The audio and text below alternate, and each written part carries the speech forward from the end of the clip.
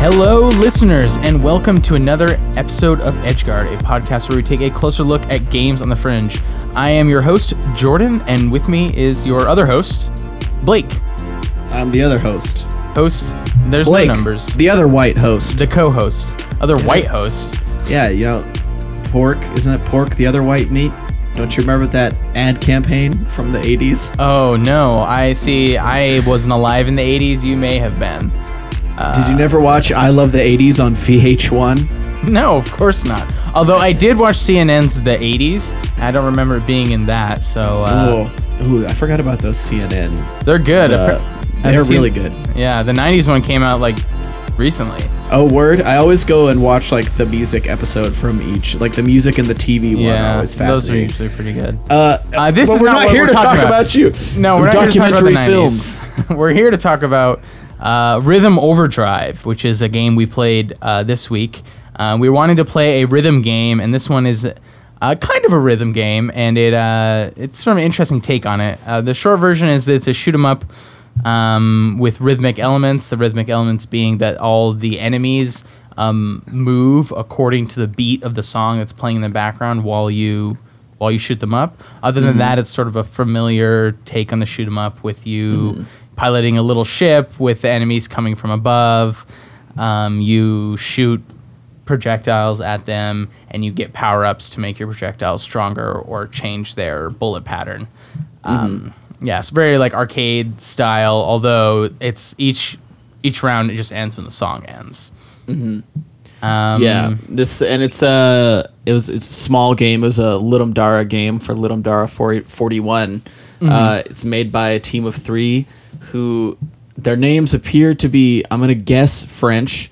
So I'm gonna try and pronounce them. Louis Vallet, Thomas Paulfleet, and Maxime Cattel. I probably ruined all those. I think that was not bad. I think I also don't speak French, but yeah, you got the Thomas. I have a close friend so. who speaks very fluent French, so I'm sure she could just totally tell me how. If you're listening, Blake's very close friend who speaks French, you should tweet at us and tell him how wrong he was. Don't do that. Don't out me. But anyway, it's a small game, and it's I think going in, I had a bigger impression that it was going to be more of a rhythm game. It kind of is even in fairness, the itch page says it's a shoot 'em up with rhythmic elements, and I would say that's accurate. It is primarily a shoot 'em up, and secondarily has rhythmic elements. Yes, that is absolutely right. Although it took me my first probably by the end of my first playthrough, beginning of my second, not playthrough, but level, I was disillusioned of this impression. But early on, I actually thought that my shooting alongside the beat was relevant to gameplay. I thought I was getting more points because I just naturally just they have really songs with really compelling beats, they're really present, and also the graphical background kind of pulses with the beat, and it just kind of forced me, but really made me have the urge to shoot alongside the beat. And for a while I thought that was part of the game, and I realized it was just my play style. But that was actually one of the things that I thought would have to increase the sort of rhythmic connection of this game. I think making kind of what I seemed like. So the weapons in the game, it's like a set. I mean, it's kind of like a standard shoot 'em up where you can hold down the button, it'll just keep shooting. But it has a rhythm that at times almost syncs up with it, and it made me wonder how this game would feel if the shooting was kind of what you were doing, but forced. It's just all right, every time the kick drum hits, then you're shooting just boom, boom, boom, boom, how that could be an interesting interplay with the way, because the enemies are kind of they either take a step forward or they kind of dance side to side, and they always do that on beat. And some enemies have more tendency to dance side to side, whereas others kind of charge at you some more. And some stop in place and shoot projectiles. Yeah. Well, I even think that there was maybe this was just like a happenstance, and it didn't happen enough for me to like totally be sure, but it seemed like synced to a few certain moments. It was like, all right, the enemies are all sort of moving mostly side to side as the music builds, and then as like the sort of drop hits, then they start moving forward again. That could have been something that just was totally happenstance, but I don't know if their movement definitely like changes when the drop hits, but it wasn't. I didn't watch it close enough to tell if it was just that they were speeding up versus that they were moving in a different direction. I think it was just that they sped up when the... Well, see, that's the thing, because I don't think they would speed up, because a speed up would imply a tempo change, and none of these songs have tempo change. They're all consistent tempo, so... No, some of them are definitely speeding up, because what they're doing is they're going like more than one hex in one jump. Oh, is that what it is? They're just like... Yeah. Oh, okay, maybe that's what it is. So right, yeah, you're right that their tempo doesn't jumping change on the beat. They're always jumping on beat, but like sometimes... And They're maybe, moving actually, extra now that I think steps, about it, maybe, yeah, by changing it from going like diagonal to the side versus straight down, that might change too, which would also give it the impression of going faster. Sure. I didn't actually watch close enough to... Yeah, I guess, so we haven't talked about, like, visually. I think this game's strongest sort of asset is sort of the look, and I think the feel. I think this game has what the people call juice. I was literally thinking about that because I've done like one YouTube series worth of how to use Game Maker Studio, and one of the things you learn in the first like thing is how to make a shoot 'em up, and they tell you to add I don't know what it's called, but a little bit screen of shake. Well, not that, hit but that stops. Too. Variance in your bullet direction. So you add a little, like, rather than shooting straight, you add like a window that's like plus 0.2 or minus 0.2 degrees in either direction, so it wobbles a little bit. Yeah, and I noticed that game did that a lot, and it looked way cooler and felt way cooler because it was doing that. And I immediately thought of that. I was like, that's a game feel trick. Good move. Yeah, if you're not familiar with like juice or game feel, it's kind of like little tweaks that most of them are imperceptible if you're not paying attention, but all of them sort of add. Actually, there's a really great, I think it was a GDC talk. It's by Jan Willem Niemann, who is one of the guys from Vlambeer, who they're kind of like sort of well celebrated indie like 2-man thing. Rami Ismail and Jan Willem. But anyway, he did a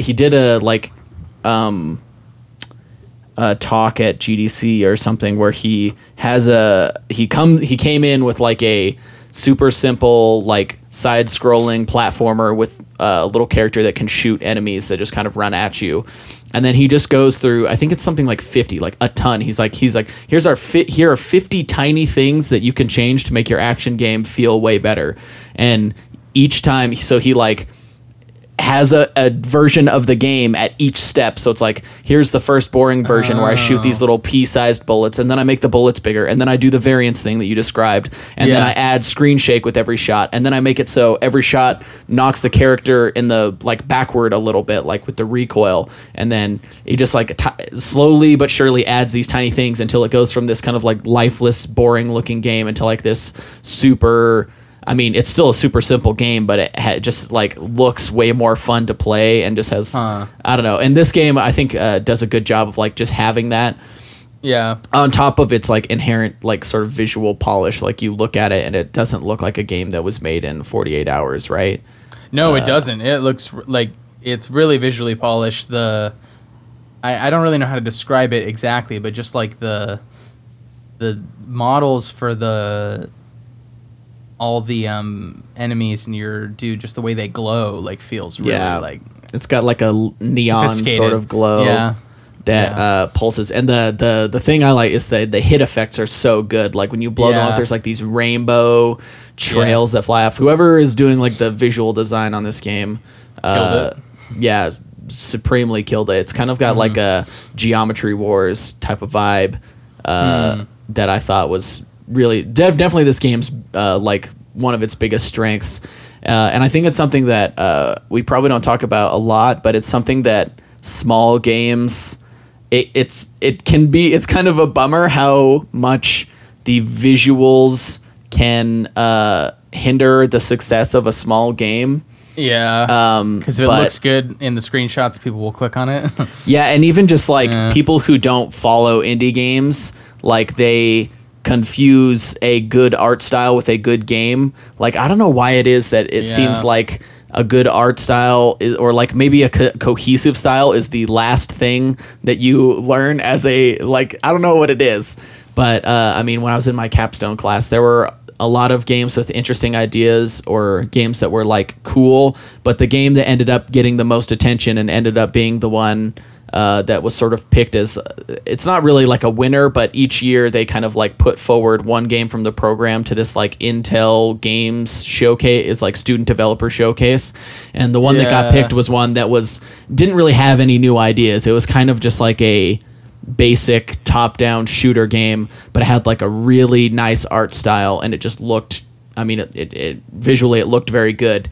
So it could be coming from like a sort of cynical, like I've worked on games where it's like, or I've like in that class, like there were other games that had a lot more interesting stuff going on, but that one looked really good, so it's the one that got the attention. Well, I think that a little bit of cynicism is totally justified with regards to that. I think it basically just has to do with like people's acquired unconscious assumptions about like polish and professionalism in the production of like art. It just looks one of the things that like the big studios can do is like, you know, make that the visual element look really good, and people just kind of like associate like just surface polish with being like more professional, more like finished, more touched up, even if it's really only one portion of the thing that's been like polished up, which I mean, I'm not saying visual design is not important. It obviously is, but it's only one among many. Whereas I think that just the way people like it has to do with the fact that like people get really excited about like advances in like graphics design in video games, even if they don't get as excited with like new developments in game mechanics, technology. Yeah, sure. Yeah. That's actually a really good point. I hadn't thought about it because this was kind of making me think about sort of like visual polish and how it plays into like the success or lack thereof. I mean, considering we play a lot of like really small games often by one man teams, we can end up looking at a lot of like pretty unpolished stuff visually, but that still have really interesting ideas going on. And this game, I mean, I think this game, I don't think it's not like it doesn't have any interesting ideas, but the visuals go a long way in making it.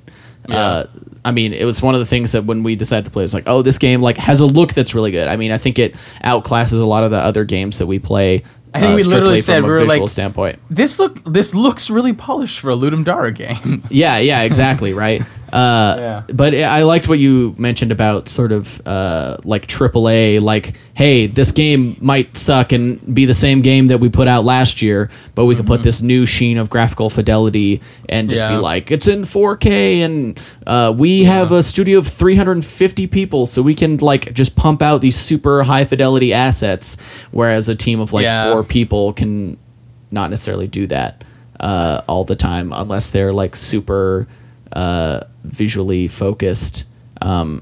But yeah, it's just a weird, there's a weird tension there where the success of games isn't dependent on whether or not a good game necessarily, like there can be games that are really good that look like Dookie, or games that look really good and are terrible. Like it probably also has to do with like the way games are marketed and like sold, because I like to think that I'm someone who looks a little deeper at games than just their like visual polish. But even I like when like E3 or whatever, they're putting the game on display, it's always like the appearance is always the first thing you notice. You're just like, holy shit, look at that game. And then, I mean, maybe not the first thing, but one of the first things people seem to notice like is the display of the game, which is like how it appears. Yeah. And then the thing that tends to like hook people in games, I think, is like gameplay, world, that sort of thing. But like when you're just trying to like snag someone's attention in sort of an advertising sort of way, it tends to be visuals that does the trick. Yeah, and I mean when you're watching E3 on a stream, like you're not playing that game. That's true. So you're the biggest thing you'd say is like, oh shit, that looks really good. And another thing that they do at E3 that's kind of tricky, and it took a long time for me to understand that that's what was happening, because I always remember as like a kid or as like a sort of preteen watching E3 on G4 and seeing like these trailers or demos of game and thinking like, it just looks way more real than it does in real life, which sounds backward. But the thing that they're doing oftentimes is they're running it at like the highest graphical fidelity, but at 60 frames a second. And when you're playing it on your Xbox 360, it does not run at 60 frames per second. No, it so does not. it's kind of crazy how much it wasn't until like I built my first PC and like actually learned about what frame rate is and like why, like the difference of what a game running at 30 frames per second versus 60 frames per second. It's like, oh, here's all those games that I was like, why did it look so much more real and like amazing at E3? It's like, well, because at E3 they have it running on a dev PC that's crazy powerful, so they can crank up the settings and have it run at 60 FPS, and then when you have it on your Xbox, it runs at 30 frames per second. It's I don't know, it's kind of some tricky. That shit, that was something that also like first really clicked for me in when I was doing those tutorials for Game Maker Studio, which is that for whatever reason the default setting is your game runs at 30 frames per second, but for like any like small game you're making, it when it comes to performance you could absolutely run it at 60 without like losing anything. So you just like literally click a checkbox and it changes the game from 30 frames to 60 frames per second, and you do that and suddenly just like the movement of your avatar is like astoundingly better. It just like watching it moving across the screen is like leaps and bounds. It looks more smooth, and it like blew my mind, the difference. I like spent like 30 minutes just changing it back and forth, being like, oh my god, what? I had no idea. I'm an unashamed frame rate purist. Like I used to not care at all, but now it bothers me. Yeah, like I hate how much modern games like be like, oh, check out these sweet shadows. Like, I don't give a shit. I will turn off all the shadows in the game if it runs at 60 frames a second with the shadows turned off. Like, that's like why I like PC gaming. Just like, all right, I'm going to do what it takes to make this shit run at 60 frames a second, because that's what kind of life I'm trying to live. I'm not trying to live that 30 frames a second life. Man, when I was growing up, dude, I was living that like 12 frames a second. Oh yeah, if you playing go back, like Knights of the Old Republic on my like parents' shitty desktop computer, and like every 10 seconds you just freeze in place and teleport to, it's like half a frame a second at some places. Horrible, yeah. Yeah. Well, anyway, we're sort of getting sidelined a little bit, or sidetracked, I guess. Okay. So back to Rhythm Overdrive and its visual design. One other thing I wanted to say about that was, it, in kind of hard to articulate ways, it seems like it's supposed to look like Dance Dance Revolution. I don't know if you noticed the font of the numbers. I think like that's keeping track of your kill count and your score. I think it might literally be the same font that DDR uses, and then also just the way the like neon art appears just really reminded me of that. So I think they were using that as a sort of touch point, like actual rhythm games. Yeah, I kind of see what you mean. I think it has that sort of, we talked about this with Krosnick, with the sort of like PS2 Japanese rhythm game visual design. This definitely has a little bit of that going on.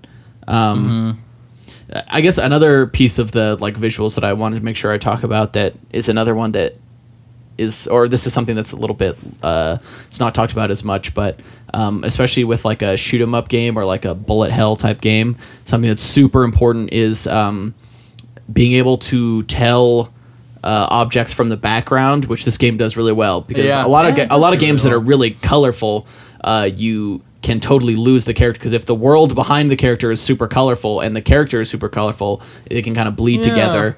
But there's like some weird subtle tricks you can do. There were some other games like in my capstone class that I remember really struggling with, like trying to increase the contrast between the backgrounds and the characters, and like there's a bunch of cool techniques that I don't know at all because I'm not a visual artist, but that design or that sort of visual designers and artists use to like make the characters pop out and like really stand out. This game does that very well, and that's a little bit more subtle than like the it looks good thing. It's like I can visually see where everything is, and I can tell when I'm gonna get hit with a bullet or when I'm gonna get hit by an enemy or whatever. Yeah. Like it's the visual contrast there is something that's a really tough thing to get right. I hadn't thought about that, but even just looking at the screenshots right now on the like itch page, they really did nail that contrast. Even when it's like a purple background with like pink units, they still manage to get the contrast pretty good. Yeah, they do a really good job, especially because it's like all bright rainbow, and the levels are like morphing colors the whole time. So it's a moving target, and they still manage to like do it. I think really well. So definitely props for like visual fidelity.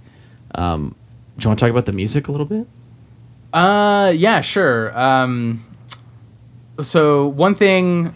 Did you have something specific you wanted to start us off with on that?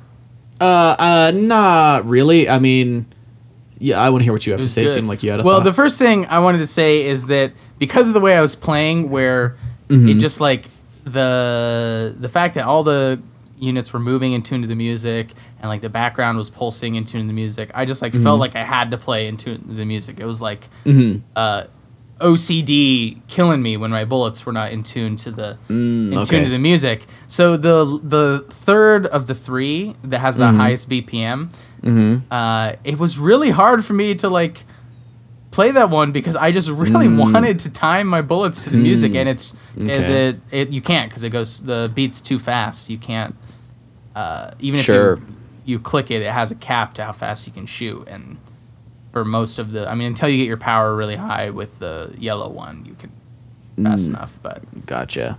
It was killing me. Whereas the first one, the 120 beats per minute, I played that for like 30 seconds. And I was like, oh shit, I love this game. It just like feels so right to be like shooting along to the music. Yeah, and that's actually the first song is Icarus by Madian, which actually high school me totally stoked. I mean, I still like that song a lot, but back in high school, I was a big Madian fan. Yeah, he's actually like only slightly older than I am, and so when I was like 16 or whatever, he was 17, and he put out. It's actually a pretty famous, like it went pretty viral. A video of him playing this mashup of like 50 songs on an Ableton Launchpad. It's called Pop Culture. If you haven't seen it, if you search Pop Culture Madian, Madeon. You might have seen it, Jordan. I might have showed it to you before, but he got pretty popular from that, and he was like 16 at the time. But anyway, that song is at 126 BPM, which is almost like the standard dance music tempo, which is 128 BPM is kind of like the majority of like electronic music. That's kind of like the ideal dancing tempo, I guess, that has sort of came out of I think disco is usually a bit slower, or it's either disco. There was a lot more variance, but once like electronic music became a thing where it's like electronically produced, like made on computers, 128 became like a huge pattern where just like so much dance music is like right at 128 beats. Wait, and that's what Pop Culture is, or that's what? No, Icarus is 126, so it's very close to that. 126, yeah. But I think that's used. You were talking about how it felt so right, and like 128 or anywhere within like 2 or 3 BPM on either side is gonna like have a very similar feel of just like that. That looks like. Yeah, it's just like I don't know if you've ever produced dance music, which I have. I have, in fact, the theme music. If you didn't know, made by me. Thanks very much. And actually, our theme song actually might be 128 beats per minute. It might be a little slower. I actually don't. I think it's probably a little slower. Yeah, it's probably a little slower. But anyway, it's a tempo that gets kind of ingrained in your body, like that 4 on the floor, just like kick drum on the quarter note. Just like this is, I don't know. There's something. I'm bobbing my head right now. Yeah, exactly. Right. Like there's something kind of primal about that tempo, and then this game kind of ratchets it up a little bit. But I think it works for like kind of the bullet hell, makes it a little bit more stressful. Yeah.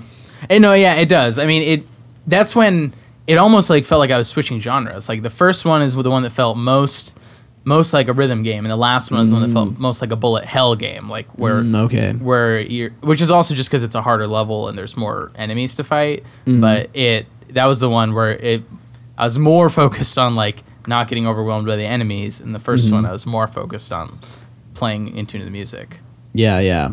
It's I don't know. I think the thing I will say about this game is I kind of wanted more out of the musical connection to it, especially with the name Rhythm Overdrive. Like, so I guess here's the reason I wanted to bring up Madeon and Icarus specifically is I loved this song. I remember when it came out as a single, and I was like so stoked. I was like 16 probably, and I was 100% in on this song, and I used to have, I don't know why but there's like, I would listen to it and something about that song just felt like an action. It felt like the club scene in a movie where it's just like some dude is like beating the shit out of a bunch of bad guys in a nightclub to the like on, not even just to the beat, but like to the specific hits of the song, like the way it like ba ba ba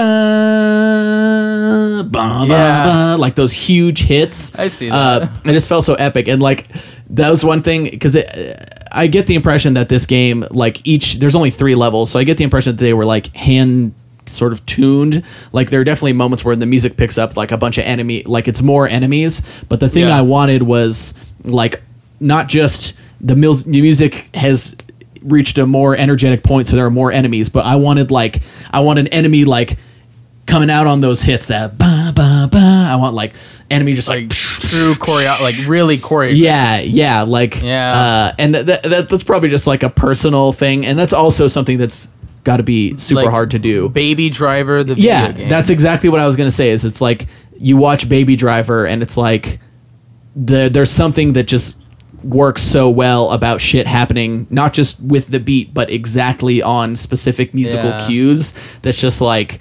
I don't know, it's the coolest shit ever. And there's a few games that have like moments that do that really well. I think the Saints Row the Third especially, there's like a scene where you go into like cyberspace and it's playing a Deadmau5 song. I'm trying to think of what Deadmau5 song it is. I don't actually remember, but they do a really good job of like syncing stuff to the music that's happening. And well, I don't know. I think it's something we don't see a lot. I want to see it in like the AAA space more of just like we have the production budget to like figure out how to make shit happen on these like big musical cues. So like let's fucking do it. I mean the example that we've actually brought up on this podcast before it does this a little bit is the newest Doom game, where it like I mean it's not like truly like on the beat choreographed in that way, but it does a good job of like modulating the music directly to what's like happening. And it tries to scene. And it works pretty well. It tries to do like the reverse of what I'm describing, which is that it adds it sort of like has a like really like a groove that's sort of in the background, just like, and then it adds in those punches of stuff as you're doing things. So rather than what I'm describing, where it's like there's a pre-existing musical moment and the action I'm doing is in sync with that, it's like, okay, I do this action and then it the music introduces changes. A musical moment that just like you're like some big sting that sort of matches up with it, which is cool. But if someone made Baby Driver the game like actually like a racing game where you like there's music and it's like there's action that's in like I've got a design doc in my brain is what I'm saying, Jordan. Someone give me $200 million. The thing that would make it like really tricky, but you know maybe this is why you're saying AAA is like the variance of the players. Like I mean, to use the racing game example that you just brought forward, like you know what happens when the player hits the barricade and slows down. Now they're like off beat to the music. Like how it'd be really tricky to get that right, but absolutely, I imagine it would be a transcendent experience if you did. Yeah, so. If someone could do it right. But anyway, so yeah, I mean, that's obviously a lot to ask out of like a tiny indie game that was probably made in like 2 days. So I think overall they did a good job. I mean, we already talked about the visual merits, and I think it's a very good. I was personally hoping for a little bit more rhythm, but I think they got the action component better than I was expecting. So it's like, you know, yeah, there's a lot to. They have a lot of room to continue to be creative with this game sure. if they wanted to. Sure. Sure. The only other thing the sort of last note I had is, so we talk about, we kind of called this a rhythm game, which I think is maybe a little bit of a misnomer. I think, like I said at the beginning, I think shoot 'em up with rhythmic elements is better. Yeah. But it kind of made me think about the different things that we do like fully call rhythm games, like, and I was kind of thinking about the different versions. So like, I guess you haven't played this, but I described Audio Surf to you last week. Yes. And I was thinking of a game like Audio Surf, or more recently Beat Saber, which I know. Oh, that looks really fun. Yeah, a couple, months ago, Beat Saber like kind of went viral on Twitter because there was like a really flashy video that, I mean, it looked like it was really cool, versus something like Rock Band or DDR, where like Rock Band or Dance Dance Revolution, DDR if you're not familiar, is sort of a it's like a performance thing. It's like, okay, I'm playing along with the music because I am performing it, versus like Thumper or Beat Saber or Audio Surf, where it's like, I'm not really performing the music. I'm doing things along to the music, but it's not. I guess maybe Thumper is probably closer to an actual like performance, but yeah, because I mean, there's definitely a difference there. Yeah, there is some difference, but I mean, Guitar Hero definitely part of the appeal is it's like a kind of like fantasy of I am a rock star of being a rock star. Mm-hmm. But I think that a large part of the like moment to moment pleasure of that game is not in that. It's literally just in the satisfaction of hitting the buttons on the beat, like in the same way that like shooting along for this game was for me. And then DDR, same thing. It's like there's just something like viscerally pleasurable about just hitting the ground. Yeah, on and beat. maybe that's the connective tissue that makes us classify them all as rhythm game. I mean, I guess that literally is. I mean, you think rhythm is literally like doing something in tune to a beat, right? So I think you're definitely right there. But it's hard to describe because they don't seem that different. Like on paper, you look at Audio Surf and you look at Guitar Hero, and they seem very similar. It's like a fast moving thing with lit up gems that the player is interacting with to unlight the gems to the tune of music. But I don't know, I guess I'm having trouble trying to like quantify or I've never actually played Audio Surf, so maybe if I did I would have a better account of the difference. Yeah, maybe not. Wait, though. This description says puzzle/rhythm game. Well, there are different modes in Audio Surf. I'm sure one of them is puzzle. Puzzle-y. Well, actually, there is like a weird thing where you're like, you can stack up notes. It's kind of weird. I don't know. I never really got into like the actual like trying to be good at Audio Surf. I just like floating down the thing in the way that it's like a roller coaster, but set to whatever song you want. Yeah. Interesting. I might play this game when we're done. You for sure should. I'm pretty sure they made an Audio Surf 2. I don't think it was nearly as popular, but I'm sure Audio Surf, it's old as hell. It's got to be 10 years old at this point. Yeah, 2008. Literally 10 years old. It's worth it. It's worth it. But anyway, did you have anything else about Rhythm Overdrive? No, that was all I had. So we can move to the game for next week. Do you want to introduce people to what it is? Yeah. The Synchronist is what we will be playing next week, which is described as a game for people that like adjusting sliders or fiddling with settings. I didn't actually read that description yet. That's great. Yeah.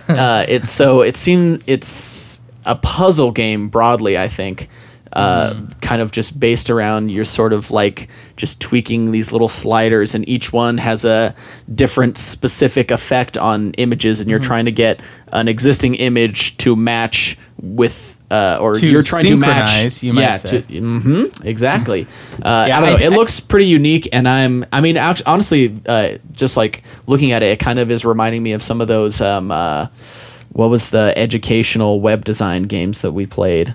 Like I don't remember what they're called, but I know what you mean. Like the one where we learned what kerning is.